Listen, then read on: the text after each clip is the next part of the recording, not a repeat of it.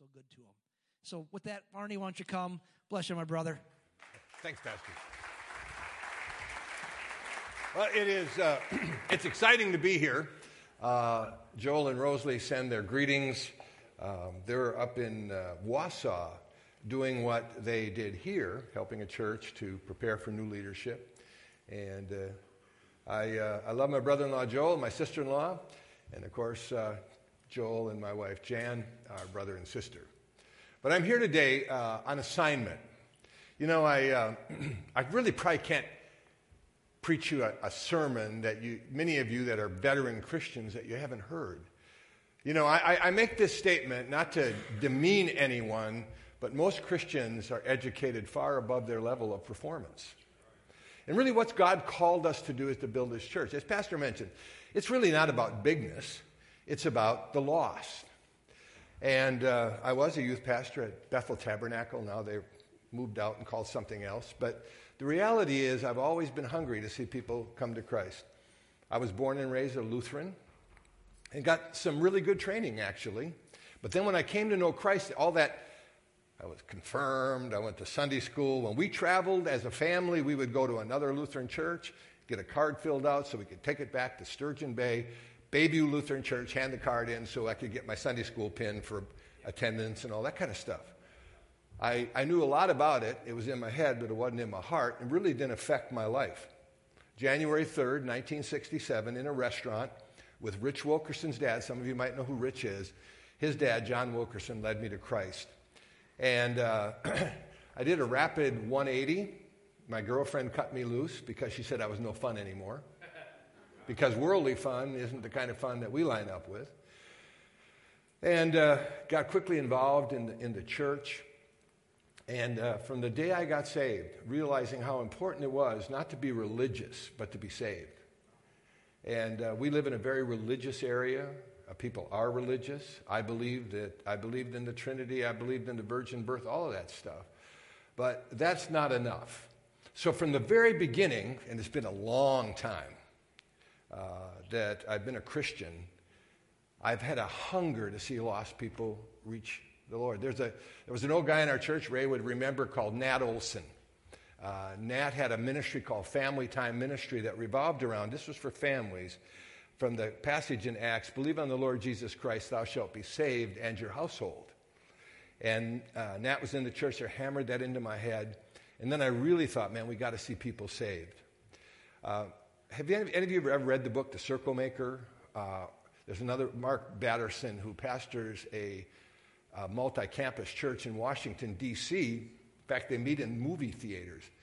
In fact, when I was helping my son start a church in Salt Lake City a number of years ago, we met in a theater. It was very nice, though. Even had 25,000 square foot of rooms, and it was fabulous. But we went out and saw him. And now he has a new teaching out, a great men's teaching, if you have a men ministry, called Play the Man. And we started that at a church I sometime attend when I'm not traveling and speaking in Green Bay. And he made this illustration. And I want to get you cooking on that. And I'm going to tell you what I'm going to do, because a lot of what I'm going to share with you later is something I've developed over the years on how to reach people for Christ. Friends, family, neighbors, business people, associates at work. I have developed a simple thing that you can do, a habit. In fact, I'm just writing a new little mini book called The 7 Highly Effective Habits of Soul Winners. And it's going to be a lot of fun. I'm just finishing up for something I'm doing in San Diego in about 2 weeks. But the Lord has really, really put this on my heart, how to reach more people for Jesus. And so that's what I've done all my ministry. So over all of these years, and I'm older than dirt. I'm 73 years old, but I'm still cooking. And I'm going to keep on cooking until I can't cook no more, right? But anyhow, so over the years of developing this, we've seen thousands and thousands of people come to Christ. And I'm not saying that because I'm anything special. I was born in Sturgeon Bay, Wisconsin. I had no spiritual roots relative to being born again. I was the shyest of 6 kids. And I really believe that scripture that he will make you to become. It isn't like when you see someone, well, that person is a natural. I think God can make you something you didn't think you could be. So over the years, we've seen a lot of people come to Christ. I pastored a number of churches, pioneered a few, started a few. The last one that I personally started, now I helped my son start a church in Salt Lake City, which is thriving. I'm speaking there when the Milwaukee Bucks play the Utah Jazz on November, I think it's Friday night, the 8th of November. And I'm going to the game. And I'm actually doing their chapel because I know the chaplain for the Utah Jazz. And I've got great box seats because I know a Mormon car dealer out there that loves me and gave me his box seats for the game. It's going to be great. But what happens? Okay, when we moved to Green Bay, I was 46 years old, and I had pastored a large Assembly of God church in Salem, Oregon. And I really felt like God wanted me to start a church in Green Bay. At that time, the largest evangelical church in Green Bay had about 350 people, community church. And there was a number of churches in the city. We came to town. I brought people with me. I brought a finance guy. I brought a youth pastor. And I said, I'll pay you, but I figure we'll run out of money in a year and a half if the church doesn't do something. So then we'll get other jobs, okay? And let me just give you, so we were there 16 years before we moved to Utah. And when we moved to Utah in 2006, there was over 4,000 people that called that church their church. And it wasn't that we reshuffled the church population. It was we saw a lot of people come to Christ. 88% of the people that attended our church were Catholic, 10% that attended were Lutheran or something else, and we were brand X because we weren't, like you talked about. But we believe God, and so I just developed a very simple program that I led and got our people to buy into. But back to Mark Batterson real quickly. He used this illustration. He said he and his family in Washington go to the Washington Zoo often. He said it's unbelievable. He said they've got great things that they have built for all of the animals, and you look, and it's just a joy to see these animals and all of the things that have been built for them and how they function. And then he said we took a vacation to the Galapagos Islands. And he said then we saw these same animals, or many of them, functioning in their natural environment. And then he said this. He said the church is a little like the zoo. He said we build the buildings, we have the programs, we set up the stuff, and that's basically where we stay. We're like this. Now, we need to really get a vision to reach the lost. And after the potluck today, I'm going to give you about an hour of practical tips that you can use on your family, on your friends, at your workplace, how to have a strategy. Most people have a lot of strategies. We have retirement strategy. We have retirement things that we do. We have strategies for our jobs. But how many of you really have a family, personal strategy? I don't care how old you are, how young you are, to reach the lost, to reach your neighbors. What can I do? And we're going to circle around a very interesting scripture from 1 Peter 3:15. It says, always be prepared to give an answer to everyone who asks you for the reason of the hope that's within you. Now, I prepared this little book. I call it Aware, how to be aware of your surroundings. And we're going to go through this. But they're out in the foyer. They're $10 a piece. And all proceeds go to feed a hungry family, mine. And if you can't afford the book, I'll give you one. Husband and wife can get one, or if you're single, or if you've got friends. This stuff really works. And it will inspire you to do something that you haven't done. And so I'm going to just share another little, my message. I'll give you the title in the morning because I got to have you walking by 1:15. Thank God there's no Packer game today, right? I was a little squeamish on Thursday night. I was their chaplain for a while. Did you know that? When Reggie White was there, and we had a lot of fun. Reggie attended our church, and man, a great man of God. But anyhow, I think I heard a statement made me sick. Last year, someone made the statement that the NFL now is more popular on Sundays than church. That should really make you sick. Because it's just a bunch of guys getting paid a lot of money, more zeros on their paycheck than you have on yours, unless you're extraordinarily rich here today. But I think we just really got to get with it. But anyhow, I wrote this book called The Favor Factor. I've written a couple other books that are, I've got ordered. They haven't come in yet as far as the stuff was gone. But this one's sort of fun, the favor factor. What is favor? I explained the whole thing about favor. Favor is a word that's been dragged through the trough of carnality. I had a guy come up to me at church a number of years ago in Green Bay and said, "Oh, Pastor, I was at the mall this week, and he said, I found a $100 bill. It's a favor of God." I said, "No, it's not. Ask the poor sucker that lost that $100 bill if it's a favor of God." And for those of you that are Packer fans, you might like to, I tell the story on how I led Ray Nitschke to the Lord in this book. Ray was an interesting character. His wife came to our church, got saved. The first time I met Ray was at a Packer game. Here's what he said to me. He said, "My wife likes you, therefore I will like you. But Christianity is a bunch of BS." And he didn't abbreviate. He said, okay? So I tell that story. It's sort of fun. But today I want to talk to you about, let's make the local church great again. Maybe you've heard, hello, are you there? Let's make the local church great again. Now, I'm not saying that it's not good. I'm not saying that it doesn't do great things. But how do we make the local church great again? What will really get us cooking? What will get us to the point where you can't come late? Every seat will be filled. There'll be people out on the parking lot at 7:30 in the morning with grills, grilling hot dogs and bratwurst and getting so excited to get in and get their seat and get ready for Pastor Mark Larson to just take you to another level in the Spirit and send you out. Come on now. Is that so crazy? I've seen it all. For years, I served on the board of the Full Gospel Church in Seoul, Korea. Dr. David Youngie Cho, my goodness sakes, 850,000 members in one church. I think the whole metropolis of Milwaukee has about that. Think about that for a minute. A simple Korean guy who got saved during the Korean War, Assembly of God missionary, led him to Christ, and it's unbelievable. You go to church and you come out, and it's like going to a Packer game and have another group of Packers coming into another game and another one and another one. So why can't we do something to make our church fired up for God? You know what I mean? Ultimately, the bottom line is this. What we do for God is what's going to last. How do we make the American church great again? Let me read you some very sad statistics.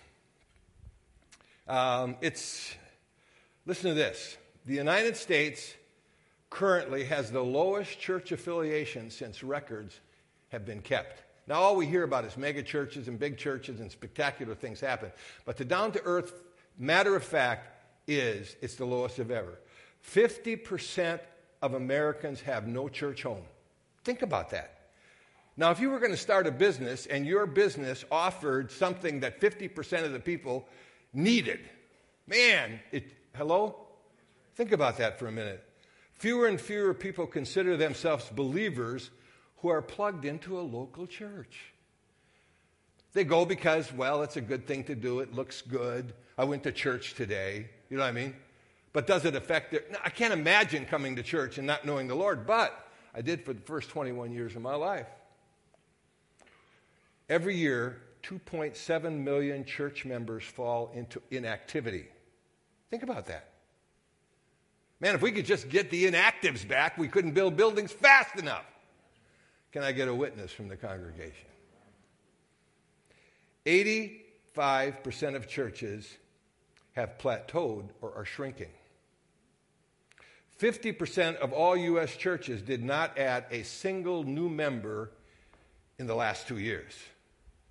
Now, I'm sure that's not the case here, but can we do more? Should we be doing more? Should we, get another spiritual sandwich or a spiritual steak and digest it, but not use that spiritual power to reach out and reach others for Christ? I think that's a shame. Now, one of the things about not pastoring anymore, I have a gift of irritation. I'm here to irritate you today. I'm here to get you back to praying that prayer, restore unto me the joy of my salvation. And create in me a clean heart, O God, so that I might be more effective for you. I have a plan. I don't know when I'm going to die. I'm not looking forward to the act of death itself, because I don't know. But if I'm in a hospital, I want to leave the doctors and the nurses to Jesus, right? I mean, I've got all kinds of little fun things I do. I travel in an airport, and somebody, you know how sometimes it's packed before you get on a plane, there's an empty seat. And I'm sitting there one day, and a guy says to me, he said, "Is that seat saved?" I said, "I don't even know if it goes to church." I mean,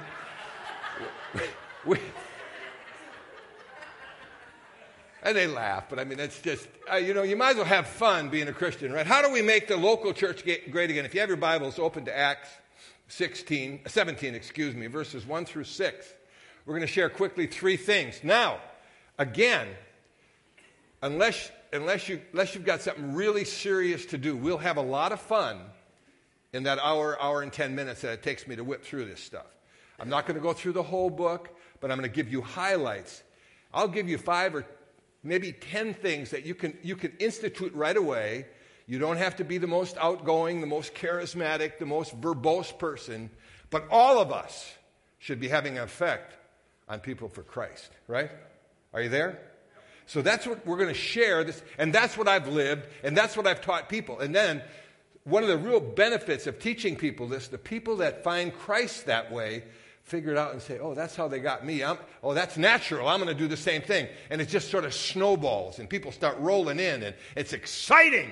And you bring your friends and your associates and the people that work for you. Now, you're not telling them you got to come to our church, you're going to hell. No. You get them to the point where they will ask you, "Why are you like you are?" And then, see, we've turned the thing down. We have these evangelism classes. We go, I remember at Bible college, the Lord's knocking on your heart. I remember that, And when you're doing that, they want to hit you. They're to ask you the reason of the hope that's within you. Now, this is a paid commercial for this thing after lunch. And I tell you, you'll be blessed. All right? Are you ready to rumble? Do you ever go my wife doesn't like me watching boxing. She thinks it's too bad. So, you know what I mean? She hasn't seen that cage stuff, man. That is really wild. But the guy comes out with his penguin suit on, the mic comes down, and he says, "Let's get ready to rumble." Oh, some of you have been watching that after all, huh? So what are we going to do? Acts chapter 17, verses 1 through 6. I do have glasses, but I don't have to wear them all the time. I had cataract surgery. I didn't even know I had cataracts. I had a dog that had them, and his eyes were milky. Mine weren't milky. But I do have glasses. I don't need to wear them all the time. Sort of nice. In fact, one of my neighbors in Salt Lake City said, "Oh, Arnie, you're not wearing glasses anymore." And I said, "I had cataract surgery." He said, "Did it work?" I said, "Yeah, Sean. I thought you were a black guy before." Well, we better get to this because Acts chapter 17. Let's pray. Father, bless your word in Jesus' name. Amen. Then when they had passed through Pamphylia, and I got to look close because and Pamphylia, they came to Thessalonica where there was a synagogue of the Jews. Then Paul, as his custom was, as his habit was, went to them and for 3 Sabbaths reasoned with them from the Scriptures, exclaiming and demonstrating that Christ had to suffer and raise again from the dead, saying, "This Jesus whom I preach to you is the Christ." And some of them were persuaded, and a great multitude of devout Greeks, and not a few of the leading women, joined Paul and Silas. Verse 5, but the Jews who were not persuaded became envious, took some of the evil men from the marketplace and gathered a mob, set all the city in an uproar, attacked the house of Jason and sought to bring them out to the people. But when they did not find them, they dragged Jason and some of the brethren and the rulers of the city, crying, "These who have turned the world upside down have come here too." Are they saying about our church today,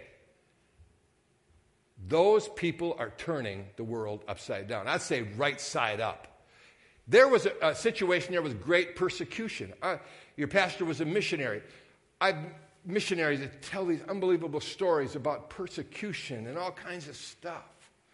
But we need to get a hold of how to make the church great again. Number one thing you got to stop doing is compromising. That's number one. My mother-in-law, Joel's mom, it's sort of interesting because I came in. Can I walk down here? I don't know if this thing will feed back. We hope it doesn't. Joel's mom, Alice. When I got saved, I told you my girlfriend cut me loose, right? Because I wouldn't do the things that we were doing before I got saved. And I hadn't read a lot, but a lot of that Lutheran teaching came back. The Bible became real and alive to me because I knew the author, right? So I get saved, right out of the world, bang. Joel's sister, beautiful lady, went to Central Bible College, was engaged to some patriarch's kid, and he dear John'd her right after she graduated. And my wife's very pretty. If you saw her, she's very pretty even yet. The trips around the sun have been kind to her. Are you okay today? So now, even Pastor Wilkerson, he said, Arnie, you're picking a little too high on the fruit tree there. He said, I got this girl over here. I said, John, you led me to Christ. I'll take care of this side of my life. My father-in-law, Joel's dad, I had been dating Jan about 3 months. And he says to Jan, he said, you can do better than that. Better than moi. Now, I understand the reason now. At the time, I didn't, because they had raised her for Jesus Christ with no compromise. We got married when she was 23 and she was a virgin. I'm telling you. And they were worried that some guy that came in, got saved, wouldn't stick, messed with their daughter, right? But my mother-in-law said to my father-in-law, and she was a Bible teacher, she said, leave him alone. He listens and he wants everything we have. My father-in-law spent the last 5 years of his life living in an apartment we built in our home. Whenever I would travel or leave or wasn't around, he'd always say to Jan, when's Arnie coming home? When's Arnie coming home? But here's the deal. Compromise. When I got saved, I quit drinking. I quit smoking. And that I was smoking cigarettes before they put it on the side of the pack that these suckers will kill you. Really. Man, I cut all that stuff loose. Bam! I got converted and then compromise. I have seen such compromise come into the church. Now, I'm not a fuddy-duddy. I've got friends. I'll go to people's houses where they're drinking and doing all kinds of crazy stuff. I want to be a light there. Are you with me? I'm going to teach you some things you can do in that realm this afternoon. But compromise leads to defeat. Don't compromise with your kids. Our kids, they were active in school. They did a lot of things. But they were in our youth group on Wednesday night. My son was our youth pastor when the thing really got cooking. He had 400 kids coming to his youth group. He had to run 3 youth services on Wednesday night starting at 5 o'clock until we built him a bigger building. But we didn't compromise. We taught 0 sex before marriage. It's okay after marriage. That's how you get these kids and stuff. Are you there? Well, some of you knew that already, I'm sure. 0 sex, 0 drugs, 0 alcohol. Because that stuff it's bad news. Bad news. My mother came from a family of 16 kids, all single shots, no litters or nothing. I did my grandmother's funeral. She had 169 grandchildren and great-grandchildren at the time I did. Oh, man. Are you there? But the reality is this, you can't compromise. You see, when you don't compromise, at some point, people are going to say to you, why are you different? But see, if you think, well, I got to be just like them so that they'll listen to me, that's a bunch of bunk. I mean, you have got to take biblical stands. We didn't compromise the gospel in our church in Green Bay to get a crowd. We had altar calls. We believed in people speaking in tongues. Now, we weren't crazy. We didn't have them swinging from the chandeliers or anything. But the reality is we allowed God to move. I preached the gospel in an uncompromising way. I got involved in city stuff. And when I left town, they gave me a key to the city. Can you believe it? I don't know what it opened. I tried to get into the vault downtown Green Bay, and it didn't open anything down there. Why? Because we touched kids. We took stands against stuff.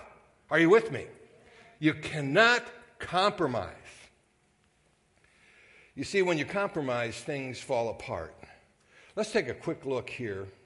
And I'm not going to keep you real long because I'm hungry. You know, the danger of having these I walked in and I started to drool this morning. I smelt all that good stuff going on, and I thought, holy man, this is a place where they got good food. You know, it's just there. And I want to save time, so I'll just paraphrase. But Timothy was his son in the ministry. He said, hold a straight thing. You see, people are looking for stuff. The world's messed up. And they're looking for someone to say, this is a good way to live your life. I want to tell you, friends, I love Salt Lake City, Utah. I pastored there years ago, before I went to Oregon, before I came to Green Bay. And then when we were in 16 years in Green Bay, my son got called to go to start a church in Green Bay. He just in Salt Lake. So we moved back to Salt Lake. I love Salt Lake. I love Mormons. Are you there? But I want to tell you what, you can learn a lot from the Mormons. Tithing's not an option. I got a whole deal on that. I mean, if you're not tithing, you're robbing God. It's just that simple. If God loves you, but he's the last guy I want to rob. I'd rather pick your pocket than take his. I told you I've got the gift of irritation all over me. I tell you about that Mormon car dealer that's giving me his seats to the Jazz game. His name's Blake Murdoch. He has 3 Hyundai dealerships, a Ford dealership, a Volkswagen dealership, and a GMC dealership. 35 years old. Got a lot of money, good guy. He loves me and I love him. He's not far from the kingdom. The kids don't get a cell phone until they're 18. Are you there? They have one computer in the house, and the kids have to sign on and sign off. But you know what? I was just out there a few weeks ago and stayed with him. And man, it's impressive to be around his family. Now, I'm not saying he knows the Lord yet.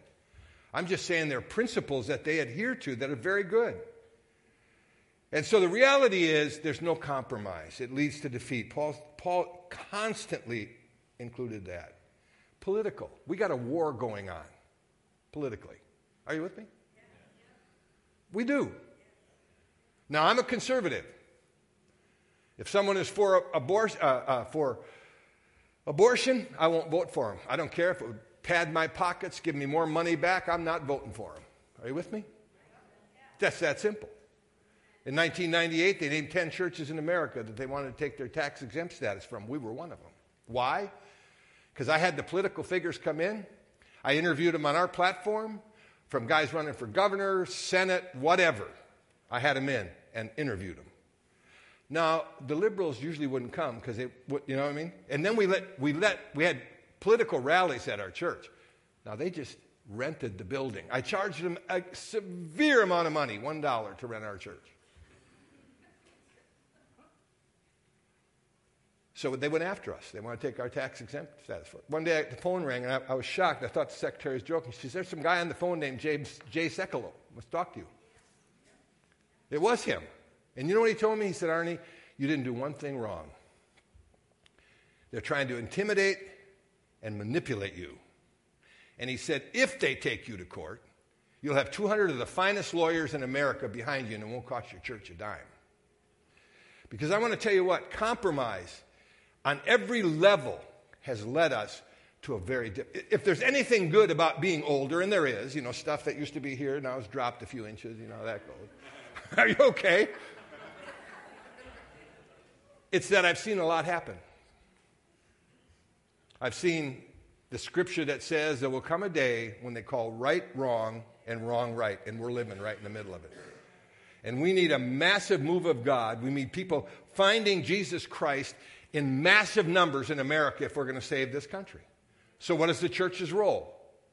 I used to tell people how I was going to vote, but I said, when you get in there and pull a little string behind you, But I use biblical, because I've had guys, and I preach in some big church, and they say, they know me, and they say, Arnie, just stay off some of that stuff.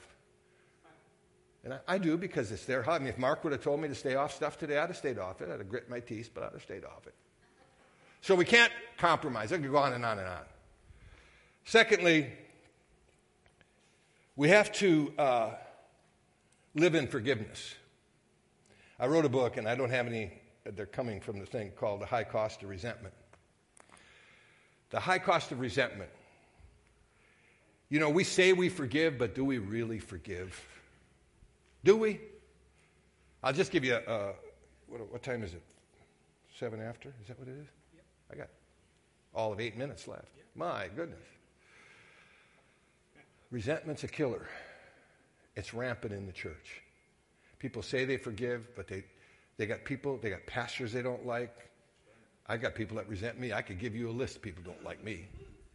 They got all kinds of stuff going on, and they hold on to these things, and it kills them.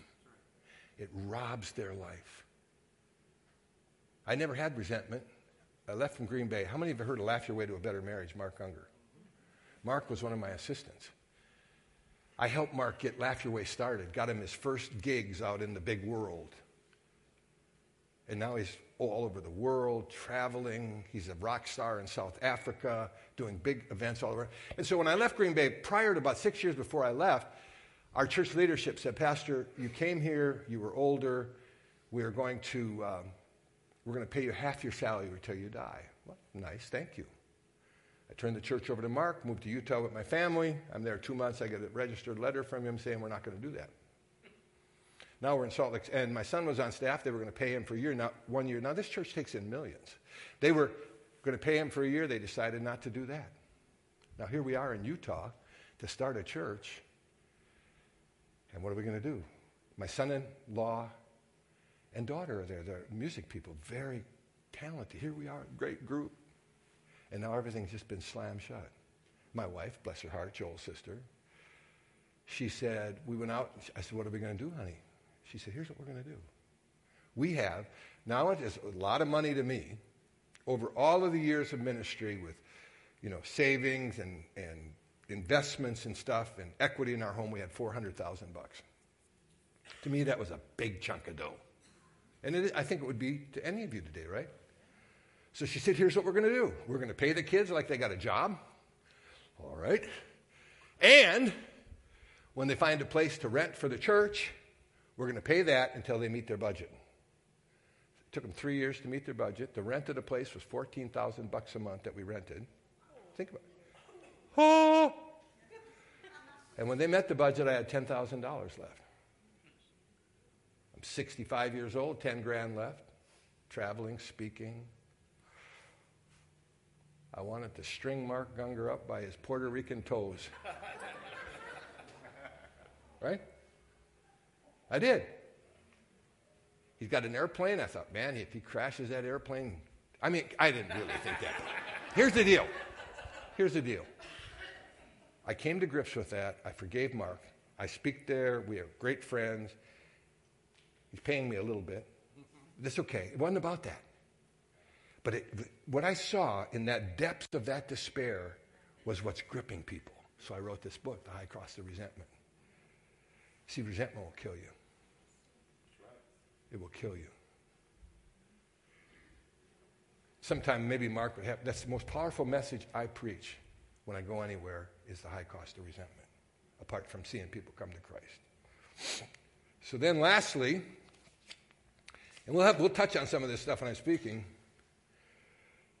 we must come together as Christians across all borders. You know what I mean?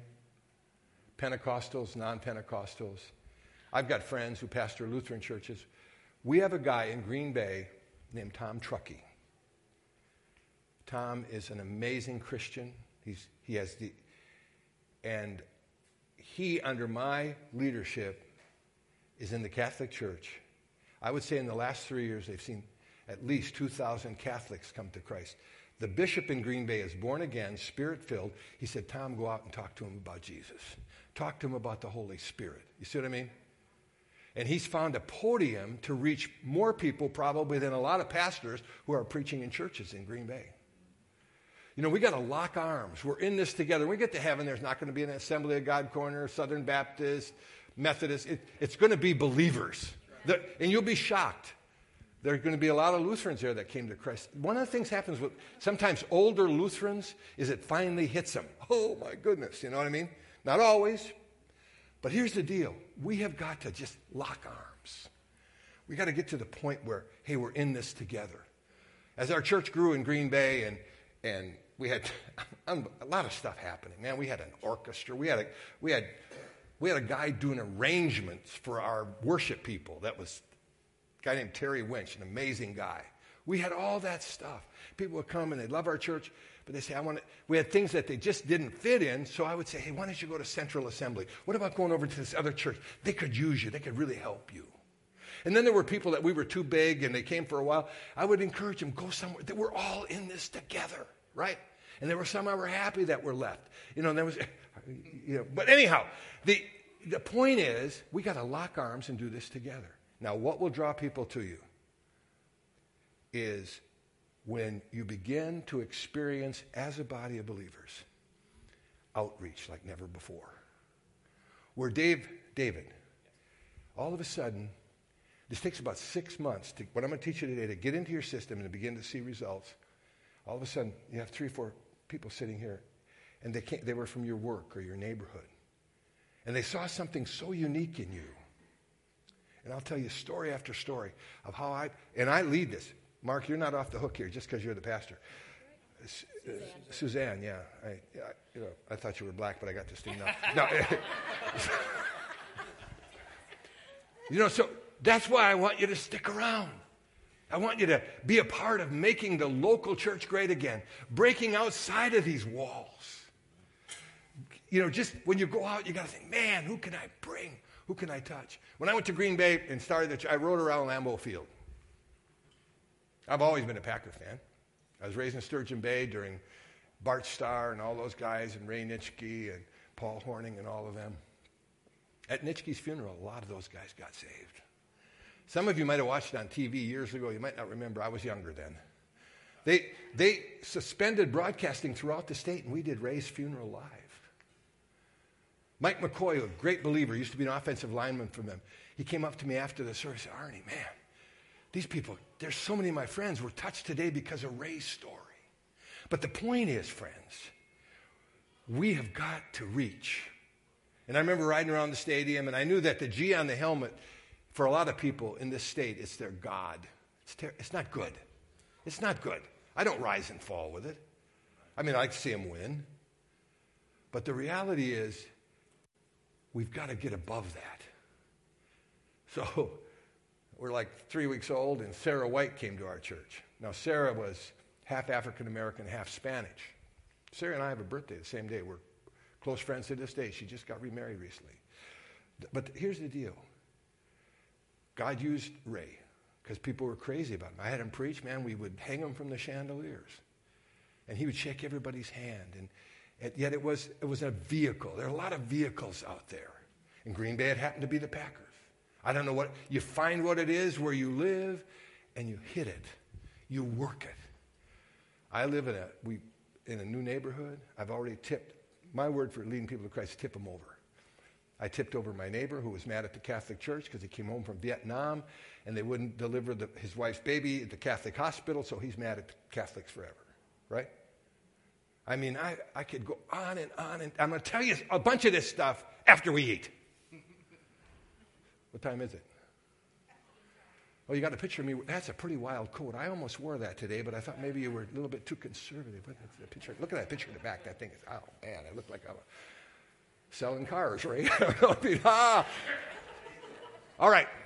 We're going to close this way. Stand up. Because I really came to do what we're going to do right after lunch. How many think it'd be a good idea to stick around? We'll have fun. You'll laugh.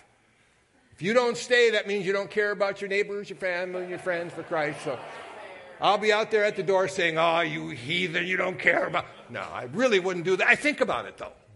All right? But we talked about how to make the local church great again. We can't compromise. If there's any compromise in your heart, every head bowed, every heart. Every head bowed, every eye closed. Say, you know what, Pastor Arnie, there are a few areas in my life. I've been looking at some stuff on my computer. I've been going to some movies that really aren't uplifting. And there were years ago I wouldn't do that. Now I've just sort of written it off. How many heads are bowed, eyes are closed? Now I'm not going to ask you how many have just ripped a hand and say, you know what, I got to really quit the compromise stuff. Raise your hand. Oh, yeah, it's a few of you. It's just a pretty spiritual church you got here, Mark. I'm pretty proud of you. How many of you think that we need to really reach out and lock arms with other Christian pastors, and even pastors that don't know the Lord yet? Would you raise your hand? That's almost unanimous. And then how many of you would say, you know, I haven't been much about outreach and reaching out. I come to church, I love the Lord, pay your tithes, missions offering, stuff a baby bottle full of coins. We did that in Salt Lake. God bless you, that's great. And those are all good things, but would say, you know what? God, I want to be involved in outreach and reaching people for God. And I want to just listen with an open mind right after lunch. We won't keep you that long, but I really want to know. I got brothers and sisters, aunts and uncles. I'll tell you a story about doing a funeral on one of my mother's brothers with 700 people at the funeral, and how many of my relatives got saved because I prayed and believed you, God. But Lord, I pray now that you would just open our hearts, no matter what our age, even if we're in a care home, or if we walk with a walker, or we're in a wheelchair, whatever, God, there's no hindrances for you to have people ask us, what's the deal with you? How many would like to live that way? Just raise your hand right now. God bless you. Father, I thank you today for Pastor Mark. My brother-in-law Joel is so high on him and the great work he's done following Paul Hansen. And Lord, we always want to thank you for the founder and thank you for your people, Lord. But it's a new day. Lord, we look back at the past, but we have to spin to the future. And Lord, Port Washington and these surrounding communities, these wonderful religious people that really need to come to you. And Lord, I just pray that there would be a fresh anointing that would fall on this place. And I'm not here to get an honorarium or sell a few books. I'm here to honor you and to equip people. And now, Lord, we thank you for the food that's been prepared. Bless it as we partake in it, as we get to know people. May we reach out in Jesus' name. Amen. Pastor?